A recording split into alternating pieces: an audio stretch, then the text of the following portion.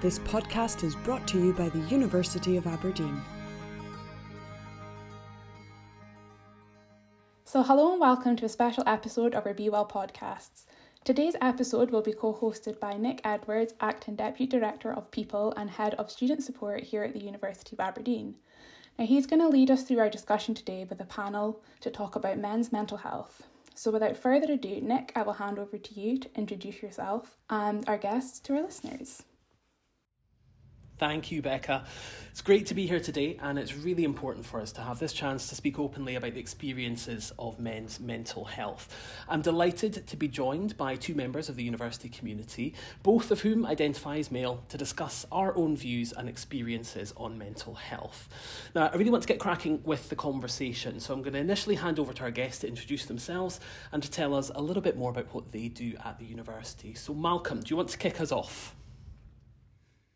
Yes, I will. Thank you very much for having me, Nick, on this podcast. My name is Malcolm Harvey. I'm a lecturer in politics at the University of Aberdeen.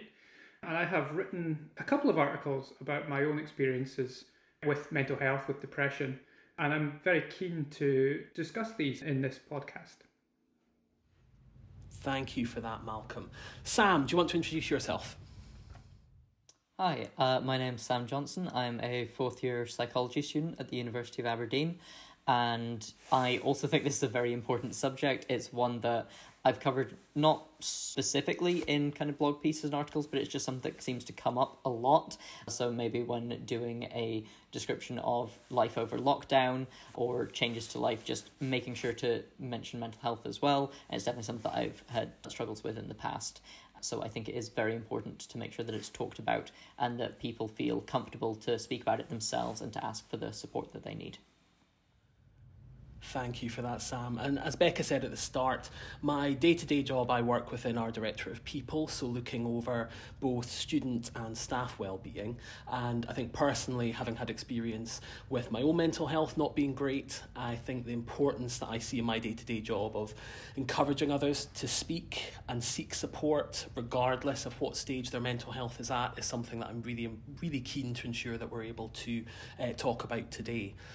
Now, I guess one of the key areas that I wanted to start off exploring is the kind of traditional view that men don't talk about mental health.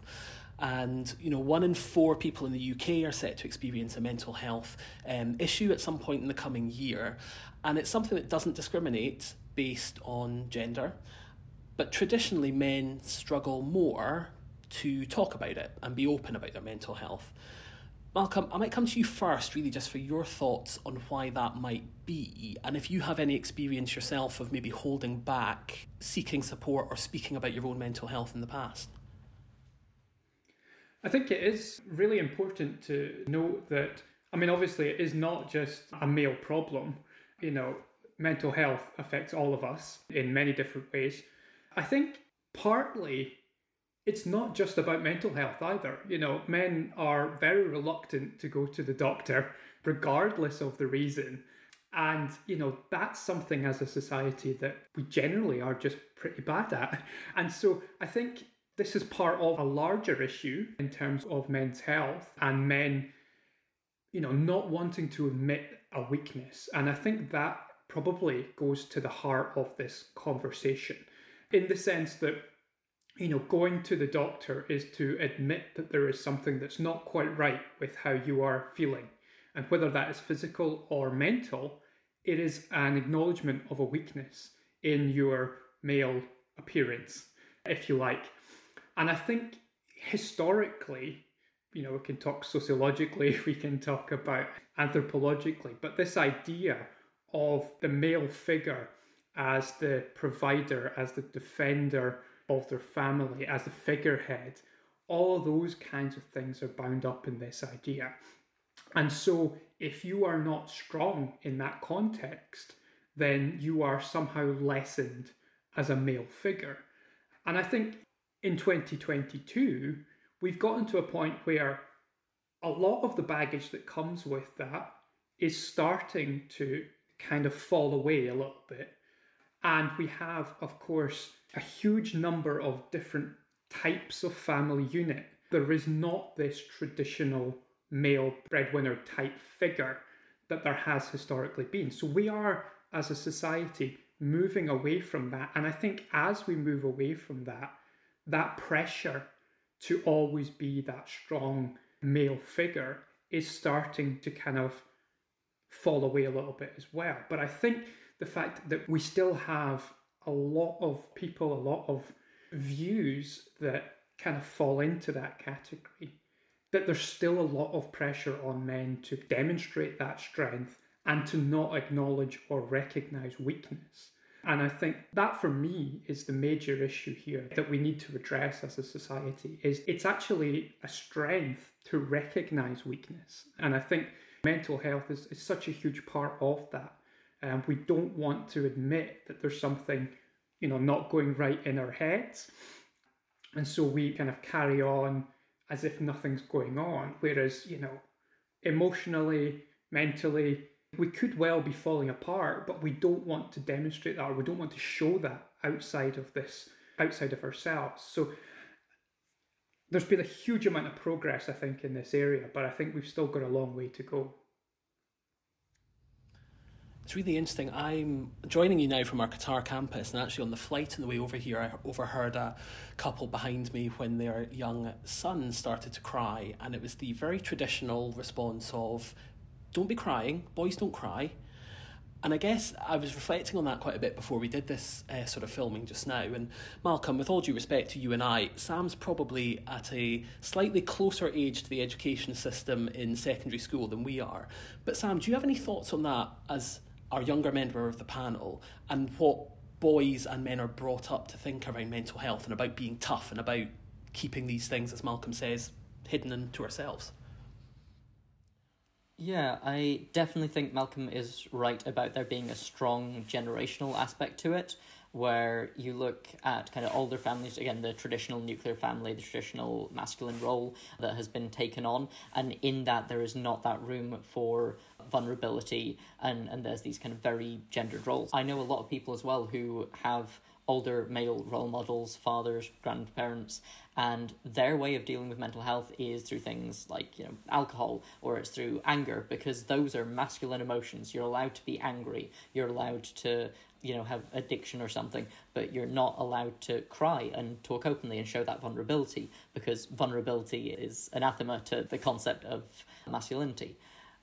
I think it has certainly gotten a little bit easier depending what social environment you're in, but it's definitely still there. So there's still a lot of parents who will tell their kids something like, boys don't cry, man up, deal with it in all these kind of ways.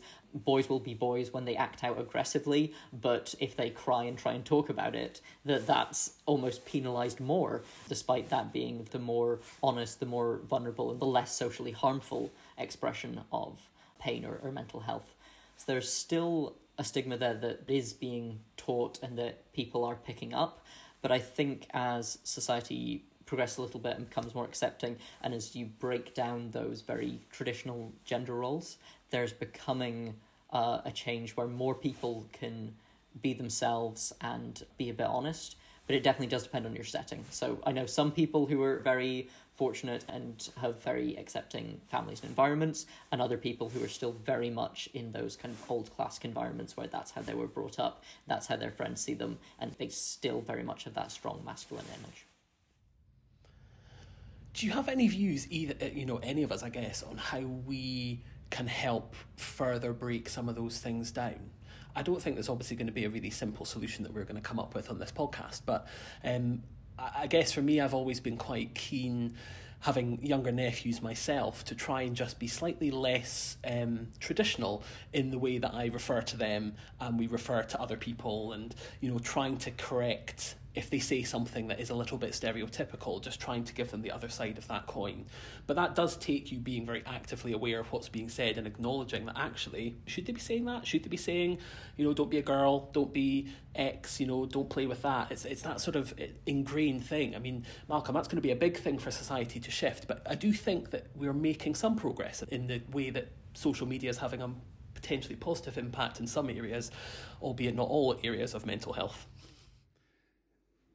I think that's right. I think it is very much incumbent on us all, when we spot these kinds of gendered expectations to react to them in those ways. I have got an 8-year-old daughter, and I remember, when she was in nursery, I took her over to nursery one morning. Our mum was away at a work event early that morning, and so I had pleated her hair, which is a skill that most dads can at least do a little bit of. It's not always the tidiest, but at least, and especially when you have no hair, it's something that it's quite good fun to try and do. So, it was a passable attempt at a pleat.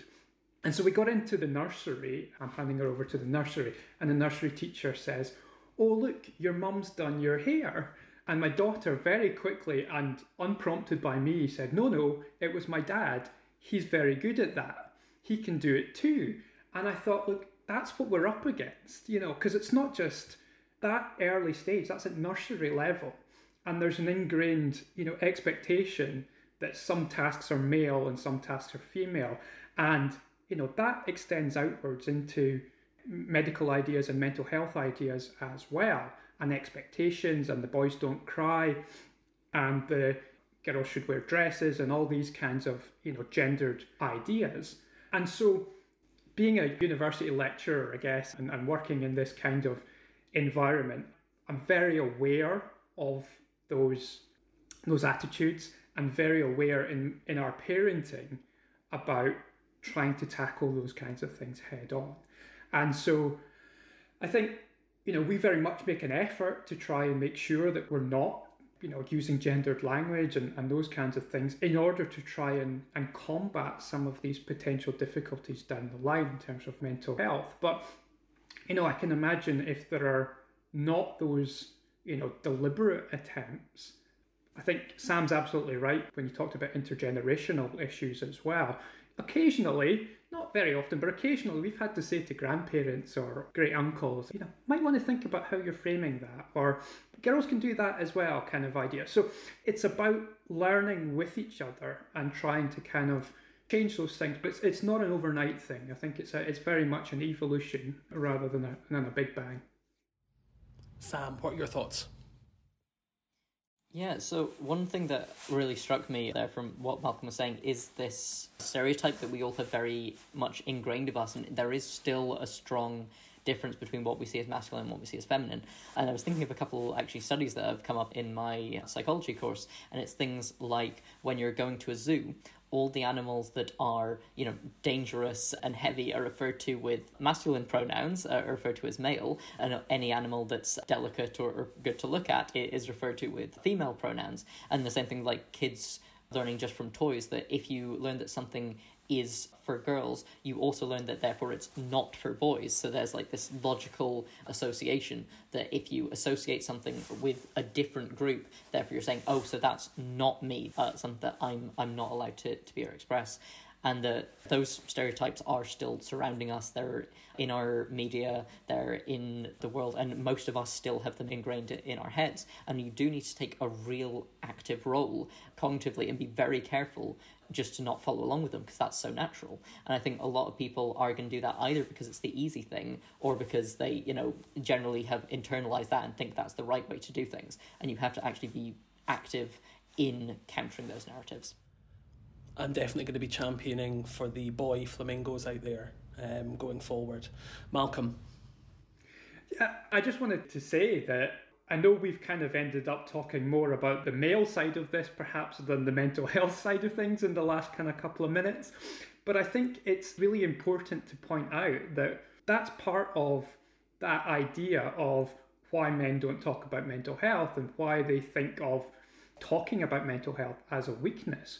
Because in some ways, and again, this is, historic gendered language, there's almost a sense of, weakness being associated with female and strength being associated with male. We are kind of focusing on the gender side of things as well, and I suppose the kind of early years education. But I think that's a real key part of this conversation, because that's how we've gotten to where we are today with this issue. So it's about addressing it at that level as well as further along that as well. So obviously, making that first step and kind of opening up about how you feel can be really daunting. especially when we consider all of the things that we've just discussed about how we're brought up to think when we come to thinking of actually reaching out for help. What advice would you both give to someone who's struggling with their mental health and wants to start that conversation but doesn't quite know how to do it? Do you have any personal experience or sort of ideas on how that conversation could start and making that first step to get support? Yeah, so from my perspective, it's always been a real mental barrier to actually open up about those things. And one thing that I'd say again is definitely having the right people is difficult. Sometimes it can be family, but also just having the right kind of friends, because another thing, again, to come back to that idea of male presenting as very strong and independent, it means that there's a lot of quite shallow masculine friendships where all of it is kind of portraying this kind of image of yourself as kind of strong, and it's maybe like more of a kind of teasing or activity based friendship. And actually that's one thing that I'm always like really jealous of, is like female friendships are fantastic because there's so much honesty and openness and kind of closeness there that I think is missing in a lot of male friendships. And so to find those close friends who you can trust and open up to is a big part of it, because I think a lot of people are still putting on a face, acting strong, even around their close like friends and family. And so just to really sit down and have that honest talk with someone, it's a big step and it's a scary step, but if they're the right people who you are close to, then they will absolutely understand and support you as best they can. Yeah, and I think in my day-to-day job, I think I've become even more aware of that importance of reaching out. And I think historically, I just was not the person who would speak about how they were feeling. I kind of always put myself in the role of I help other people, and that's what I do, and I'll just manage everything that I'm feeling, and my anxiety and depression, I'll just deal with that myself. And I think actually it's only recently, since I've hit 30 in the last few years, that I've probably started to admit that actually you've not been okay for a while, or there's been points when you really needed to speak to someone, and actually getting to find those connections with individuals who you can have that conversation with and will often reciprocate and have that conversation back, but actually just opening the door to it is often that big step forward. But I haven't really ever heard of someone who has done that and regretted it, but I've certainly heard a lot of people who regret not having done it sooner. Malcolm, I don't know what you think about that sort of starting conversation. I think it's interesting listening to both your experiences there, because for me, when I recognised and acknowledged that things weren't going particularly well for me, I was still in that kind of, I can't possibly talk to anyone about this. But for me, that made the problem worse, because I had this horrible secret that I was trying to shield from the world as well. And so you're almost spending as much energy trying to hide the fact that you are unwell as you are on trying to fight the fact that you're unwell. So my issue with that was very quickly I realised that was not a sustainable position. And so I started to write about it, write down how I felt about these things. And maybe about 3 or 4 months after I was first diagnosed, I think I published just an 800-word, 900-word blog post on where I was at. And, you know, obviously what you then get back from the friends and allies that you have is a massive amount of support. I had no idea that you were going through this.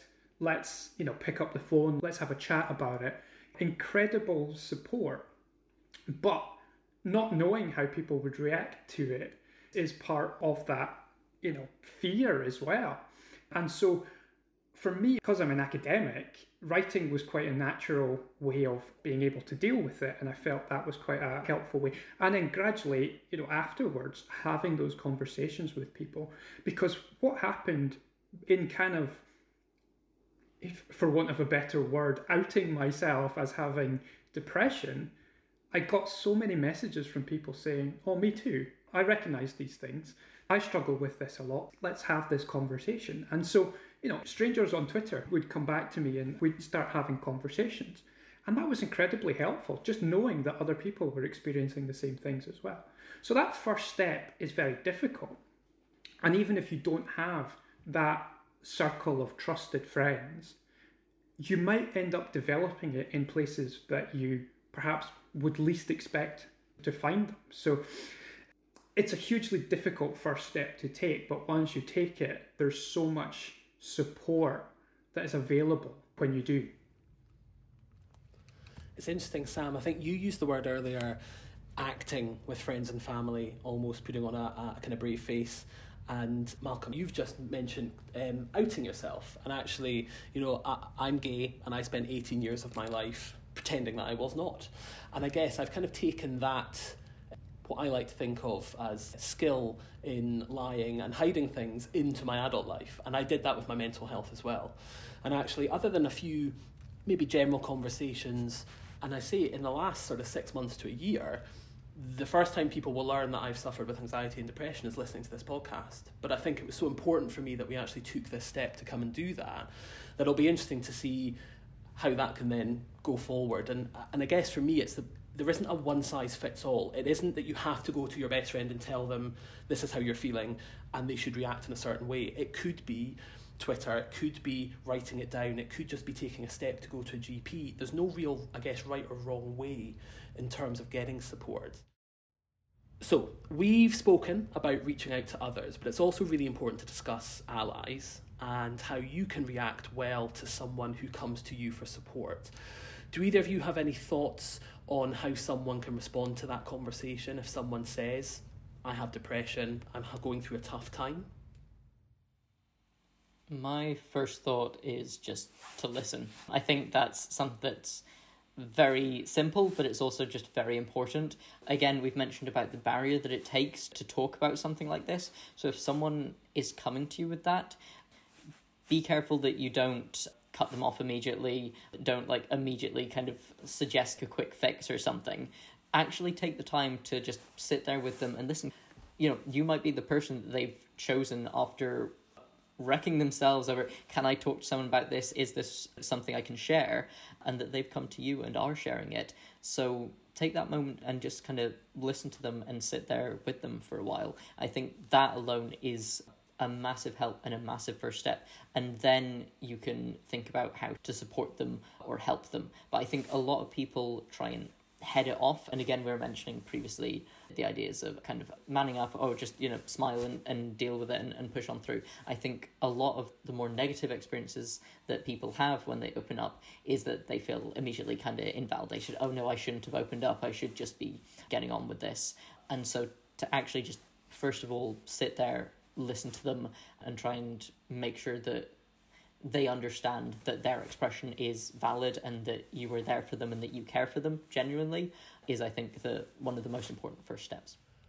Yeah, I couldn't agree more with that, Sam. I think listening without judgment is key. And I think not necessarily feeling you have to have a magical solution, as I think so many times we want to jump to, how do we fix you? How do we fix this problem? Well, the answer is that might not be something that you can do, but being able to listen. And I guess for me also, someone said earlier on that, you'll build up, what will the reaction be to this? And actually having someone that can listen, but then potentially also follow up, whether it's with a text or a couple of days just saying, hey, just checking in, how are you doing? To make it, you haven't ended our friendship. I'm not going to talk to you because you've mentioned this thing that you're dealing with that I don't want to talk about, can have a massive impact beyond what you can measure in the 2 seconds it takes you to send it. Malcolm, do you have any thoughts on that? I think Sam's advice is absolutely spot on. Just listen, as much as you can, as best as you can, just sit and listen. It's an incredible position of privilege that person is placing you in, trusting you with this news that they have, that they're, potentially scared to tell other people. The thought to jump in with advice is so great, but genuinely just sitting listening is incredibly helpful. Just letting someone, have the words tumble out and organise their thoughts in your presence, I think can be extraordinarily beneficial. One of the things, just from a personal anecdote here, as a personal tutor at the university, there was a bit of me when I was kind of talking about my own experiences of mental health, wondered how students would react to having a lecturer, a personal tutor, who had kind of admitted to this, in inverted commas, weakness of mental health. And actually, one of the first, I think, 6 months after I'd written a couple of articles about it, I had a student come and talk to me and say, look, I'm struggling with some of these things that you've mentioned. Can you give me any advice?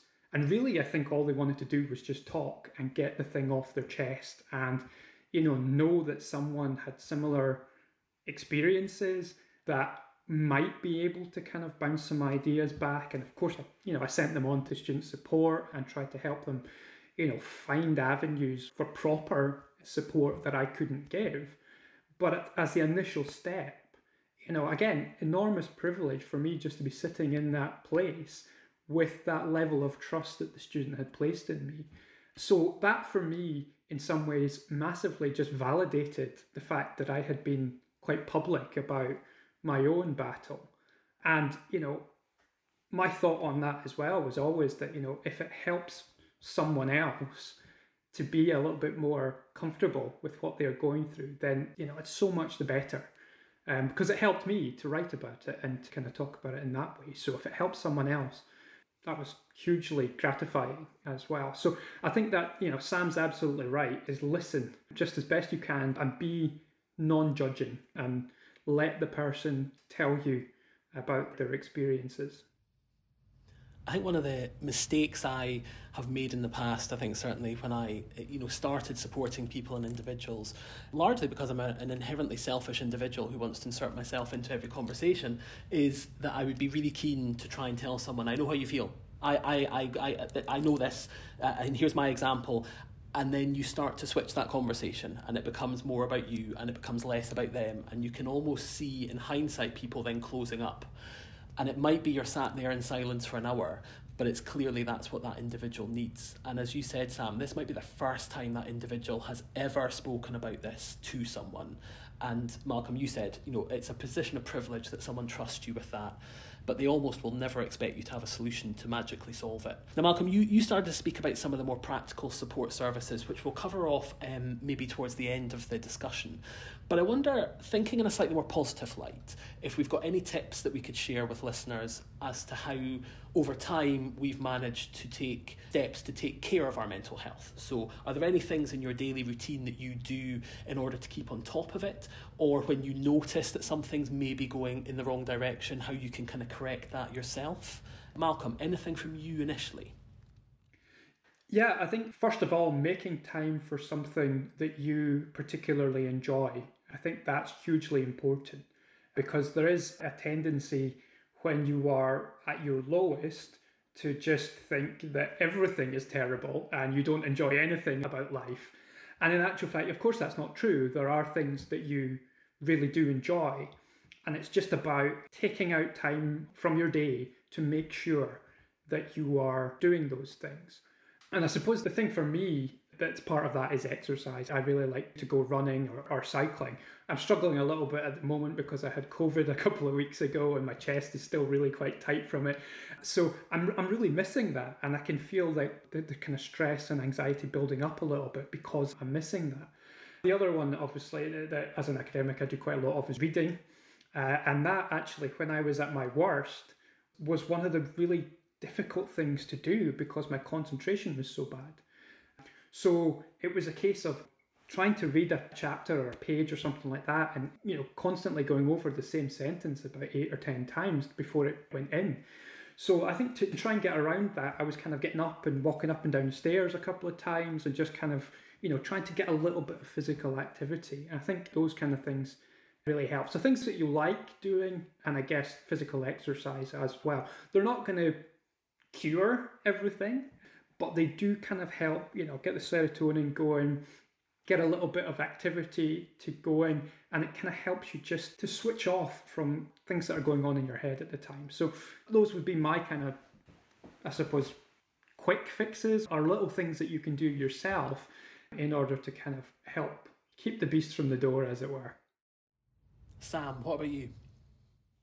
Yeah, so for me, a lot of it is about balance and self-care and taking that time. So the first thing that I always just go through is, okay, what is my kind of basic work-life balance in terms of, am I getting enough sleep? So if your kind of sleep's disrupted, you're obviously just going to feel tired. So can I make myself have a little bit more time, or, make myself get to bed earlier or something like that, just so I can hopefully get a little bit more rest. Am I eating okay? Sometimes I might not eat as much if I'm getting very stressed or, have a lot to do, and making sure I'm eating relatively healthily as well. So those are kind of just little things to take care of in myself. And then a big thing is that balance. So one thing that I notice a lot is, obviously, if you're working or you're in uni, then you're going to end up like maybe stuck in a room typing out essays and exams, and you really need a chance to, again, have that rest and have some play and activities that you enjoy, as Malcolm said.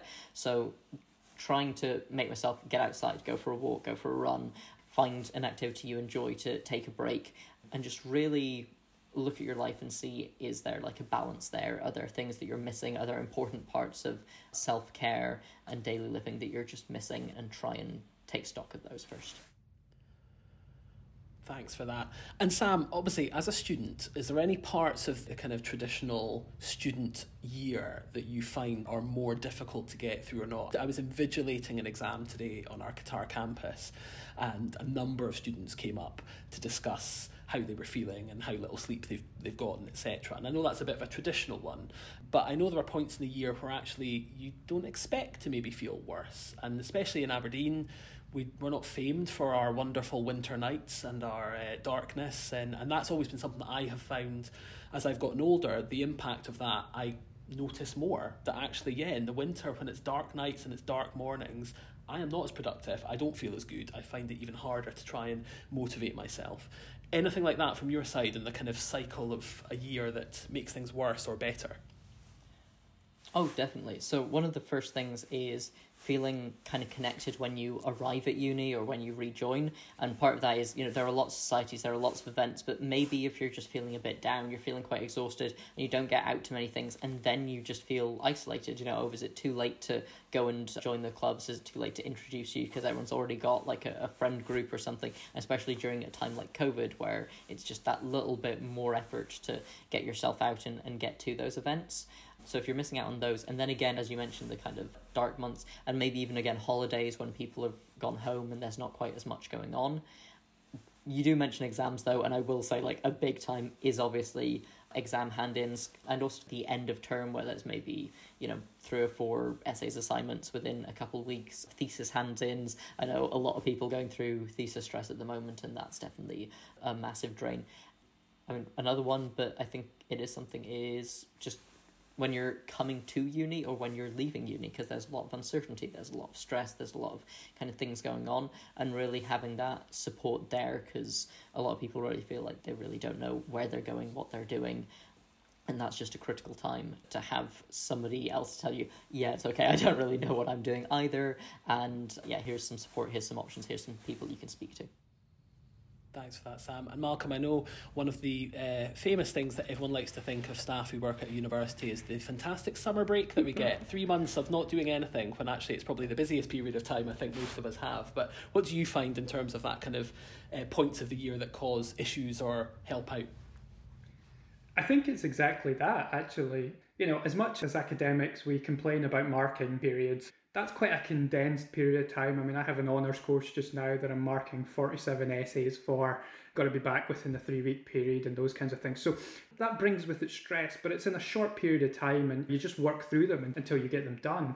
But for me, I might be an odd academic in this respect, but I actually find the summer some of the hardest periods of time. And partly it's because of concentration, because when you're in term time, from the September till Christmas and then from January until the exam period in May, you have a bit more structure. If you're trying to do some research, you've got a couple of days a week where you can fit it in around your teaching, and then you've got stretches where you've got marking to do, you've got meetings with students, dissertation supervisions, etc. So you're constantly juggling, it's busy, but you have a real structure. Once the exams are done, once the graduations are out of the way and the students have all gone home, you've got this period of time for research, but it's not really organised. In some ways that's good because, you can kind of put your own structure onto it. But in other ways, I feel quite bereft, if you like. I really miss students when I'm not teaching. But that experience of having that time and it's for me to organise. I find that really difficult. And so I get out the highlighters and the post-its and make sure I'm blocking out hours and 2 hours in my diary to make sure I'm doing a particular task. I have to be that organised, otherwise the days just fritter away and it's September and I've done nothing. Yeah, I definitely agree. I think when I don't have a bit of a structure, or when I've got a bit of a period where there's not clarity in what I'm doing, it can be easier for my mind to then just fill that gap in the way it wants to. I can't agree that academics complain about marking. I mean, I've never experienced that. I don't know what you're talking about there, Malcolm. One of the things that we discussed at the start, and I mentioned, was social media, and Malcolm, you mentioned this as something that brought a positive source of support for you. And I know sometimes it can't bring a positive source of support. But Sam, do you have any thoughts on social media, especially given that when I was a student, Twitter was just coming into formation, so I did not have to deal with this as a student. But what do you think it is? Is it good? Is it bad? Is it both? It's definitely both. There's aspects of social media that I think are really trying. Obviously, there's a lot of people presenting only their best self and this kind of positive comparison. So again, we have that image that we talked about earlier with you presenting yourself only as this no health issues, that you're just doing fantastic and everything's going great. And if you look out and see everyone else like that, that can actually make you feel really alone.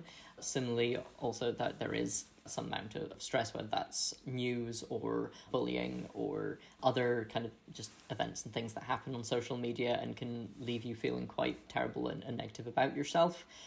But this is also a place that can be positive. There are a lot of good individuals, good posts, good blogs that are designed to try and help people with mental health, to help you feel seen and to support you through that. So it really depends on what you're following, and it can definitely connect you to people when you're really struggling to find a friendship or a social group to connect with.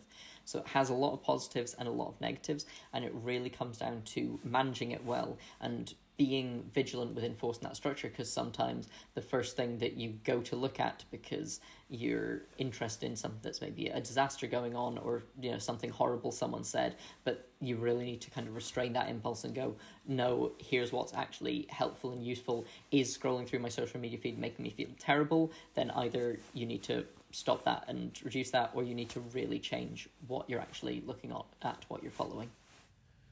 I couldn't agree more with that, Sam. You used the word there that I was thinking of managing, and I think, someone said, and I can't remember where it came from, but they were talking about not letting social media manage you manage it.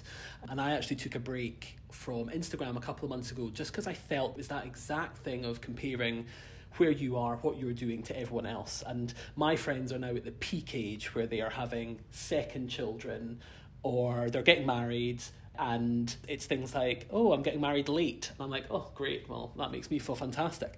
And actually just taking that break away from it really helped.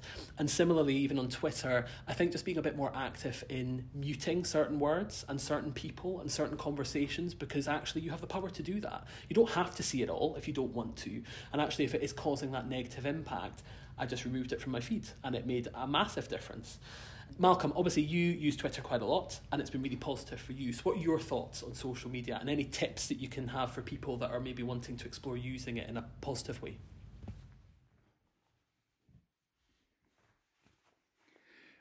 I think, what Sam said there is absolutely right. Again, it's about managing it. It's that classic meme of, I'll be up to bed in a minute, there's someone on the internet that's wrong.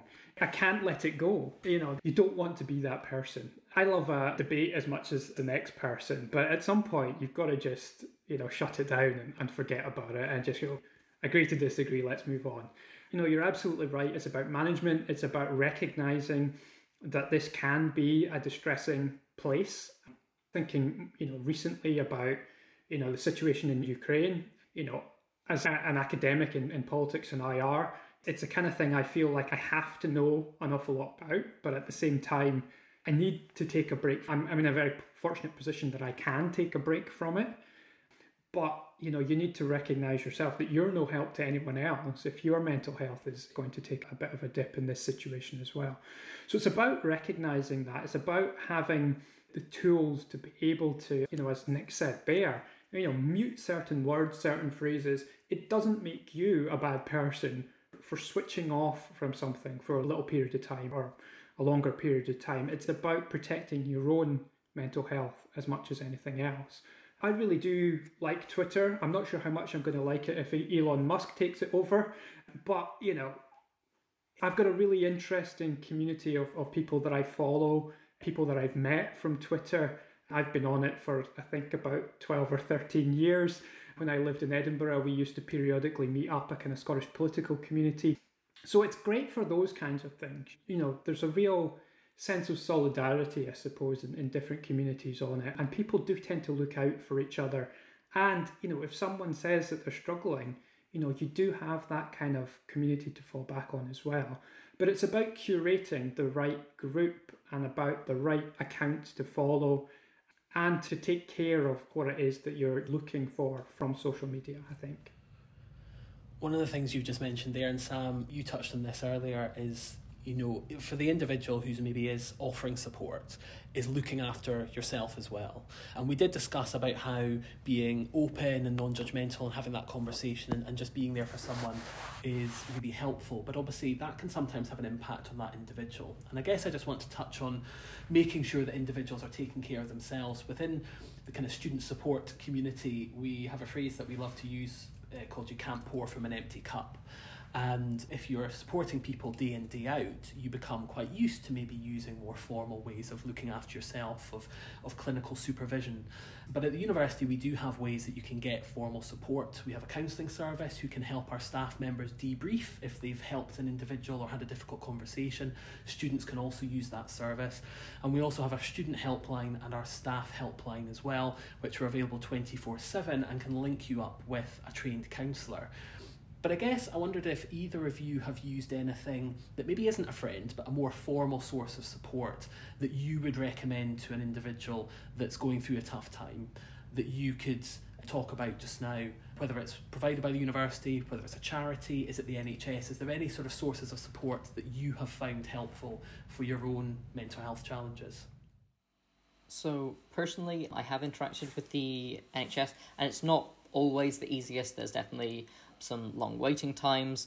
There can definitely be kind of confusion over meetings and everything, but I did in the end found that useful. I did do some CBT through that, and I also got some medication that did actually help me personally a lot, and I think that's also something that is somewhat stigmatized, but personally for like anxiety or something, having something that I could take when things were really bad, and it just helped me personally to deal with a lot of my really difficult times. I also have used counselling services and things before, and sometimes those have been very useful, and sometimes there's just been something else that's not quite right. The main thing that I would encourage people is sometimes things won't work out at first, and that's just an annoyance of the system, but you can keep at it, you can keep searching for what you want or something that works for you, and hopefully you will find it in the end and it will help and make things easier. Thanks for that, Sam. Malcolm, how about you? Yeah, I think it's really interesting that we've gotten, quite a long way through this podcast before we started talking about medication. And that, is I don't know how we want to read into that, but I think, as Sam said there, really important to recognise that different things work for different people. My experience, I guess, similar to Sam's, I did have a meeting with a counsellor through the NHS. I went onto some medication. The first set of medication I tried didn't really work that well, so we changed it onto a different one, changed the dosage a couple of times. Coming off it was a nightmare, but starting on it wasn't too bad. And then, tried some things like CBT and mindfulness and those kinds of things as well. Again, varying levels of success. So it's about trying to find the right treatment or the right method for you. That's incredibly important, and also knowledge of the fact that it's not necessarily going to work. The first thing that you try isn't going to necessarily work. So it's about, persevering with these things, and to come full circle, I guess, from the things that we spoke about at the start. Medication, counselling, CBT, mindfulness, whatever it is, none of these things are a weakness. They are a means by which you are taking control of your situation. They're you managing the circumstances that you find yourself in. I often compare mental health to physical health, and something like if you broke your leg, you wouldn't be just thinking it better. You would be going to get it reset, you would be going to get medication for it. You would be on a course of physiotherapy for a few months or whatever. All of those things are important, and it's exactly the same with mental health. You have to kind of build up the right things, and it's a gradual process. It's not something that happens overnight. Thanks for that, Malcolm. I'm very conscious of the time, and I really just wanted to give you both the opportunity, if there's anything else that we haven't been able to cover today that you wanted to tell our listeners, whether it's an experience or a bit of advice. Sam, you kick us off. Anything that you haven't been able to say so far? Yeah, I just want to emphasize that there is a strong feeling of being alone with something and of not being able to open up and share, and fear of, how people will react and how they might respond to that. And again, we've talked about how some of that is driven by kind of images of how you should be and what you're supposed to be, and really just to say that that is not how things have to be, and that you can do your part to change that. And to do our part to change that, you just have to be honest about yourself and your vulnerabilities and the struggles that all of us go through, and to be willing to make that jump, even though it's scary, and reach out and speak to someone. But also be there for other people. We've said again, your mental health needs to be in a good place first before you can be there for others. Your mental health needs to be in a good place first so that you can then be there for other people and help them. But this is something that is really important just for all of us, to have that accepting environment where we all feel comfortable to come forward. Thanks for that, Sam. Malcolm, what about you? I think, again, I agree with just about everything Sam was saying, or indeed everything that Sam said there. I think it's really important that, we are in a situation where, we're both acknowledging our own mental health, but also being aware of other people around about us and their situations with mental health as well. I mean, I'm in a sad situation where I've lost a couple of friends to suicide without knowing that they were struggling, without knowing that there were any kind of, issues that they were going through. When those kinds of things happen, you're constantly going back and saying, could I have said something else? Could I have opened up a little bit more? And that's why I think it's really important that we have more of these conversations, that we are constantly asking, are you okay? It's okay not to be okay, but you need someone to ask you that in the first instance. And I think that's the really important thing, because if someone doesn't ask you, you're then not inclined to talk about it. So it's maybe incumbent on both sides of this conversation to make sure that we're open to it and allow people to have that space to feel comfortable to talk about it. So I think we've come full circle in this conversation. It's about creating those circumstances that allow for these conversations to happen more, because I think that's the only way that we're going to make any progress in this area. Thank you for that, Malcolm. And thank you both for joining in the discussion today and for sharing your thoughts and experiences. I think for me, the key message is that you are not alone. Lots of other people are going through things, and to encourage our listeners that they can start that conversation and hopefully in some instances be there for someone who has that conversation with them as well. There's lots of information on mental health and the various support services that are available on the university website, and you can find that just by searching support and well-being. I also want to quickly just signpost you to some external sources of support. If anyone just needs to talk, then you can speak to the Samaritans, who are available on 116 123, 24 hours a day, 7 days a week. And also CALM, which is a national helpline to talk about any issues that you're experiencing. And they're available on 0800 58 58 58 from 5 o'clock until midnight. Thank you to all of our listeners for being with us today. Sam, Malcolm, thank you very much for your contributions. And Becca, thank you for making things run so smoothly behind the scenes. I hope that you've enjoyed listening. I'm sure that we might want to revisit this topic of conversation again, as I'm sure we could have probably spoken for 2 hours if we weren't running to a bit of a time scale. Thank you very much, everyone, and we'll speak to you very soon. This podcast is brought to you by the University of Aberdeen.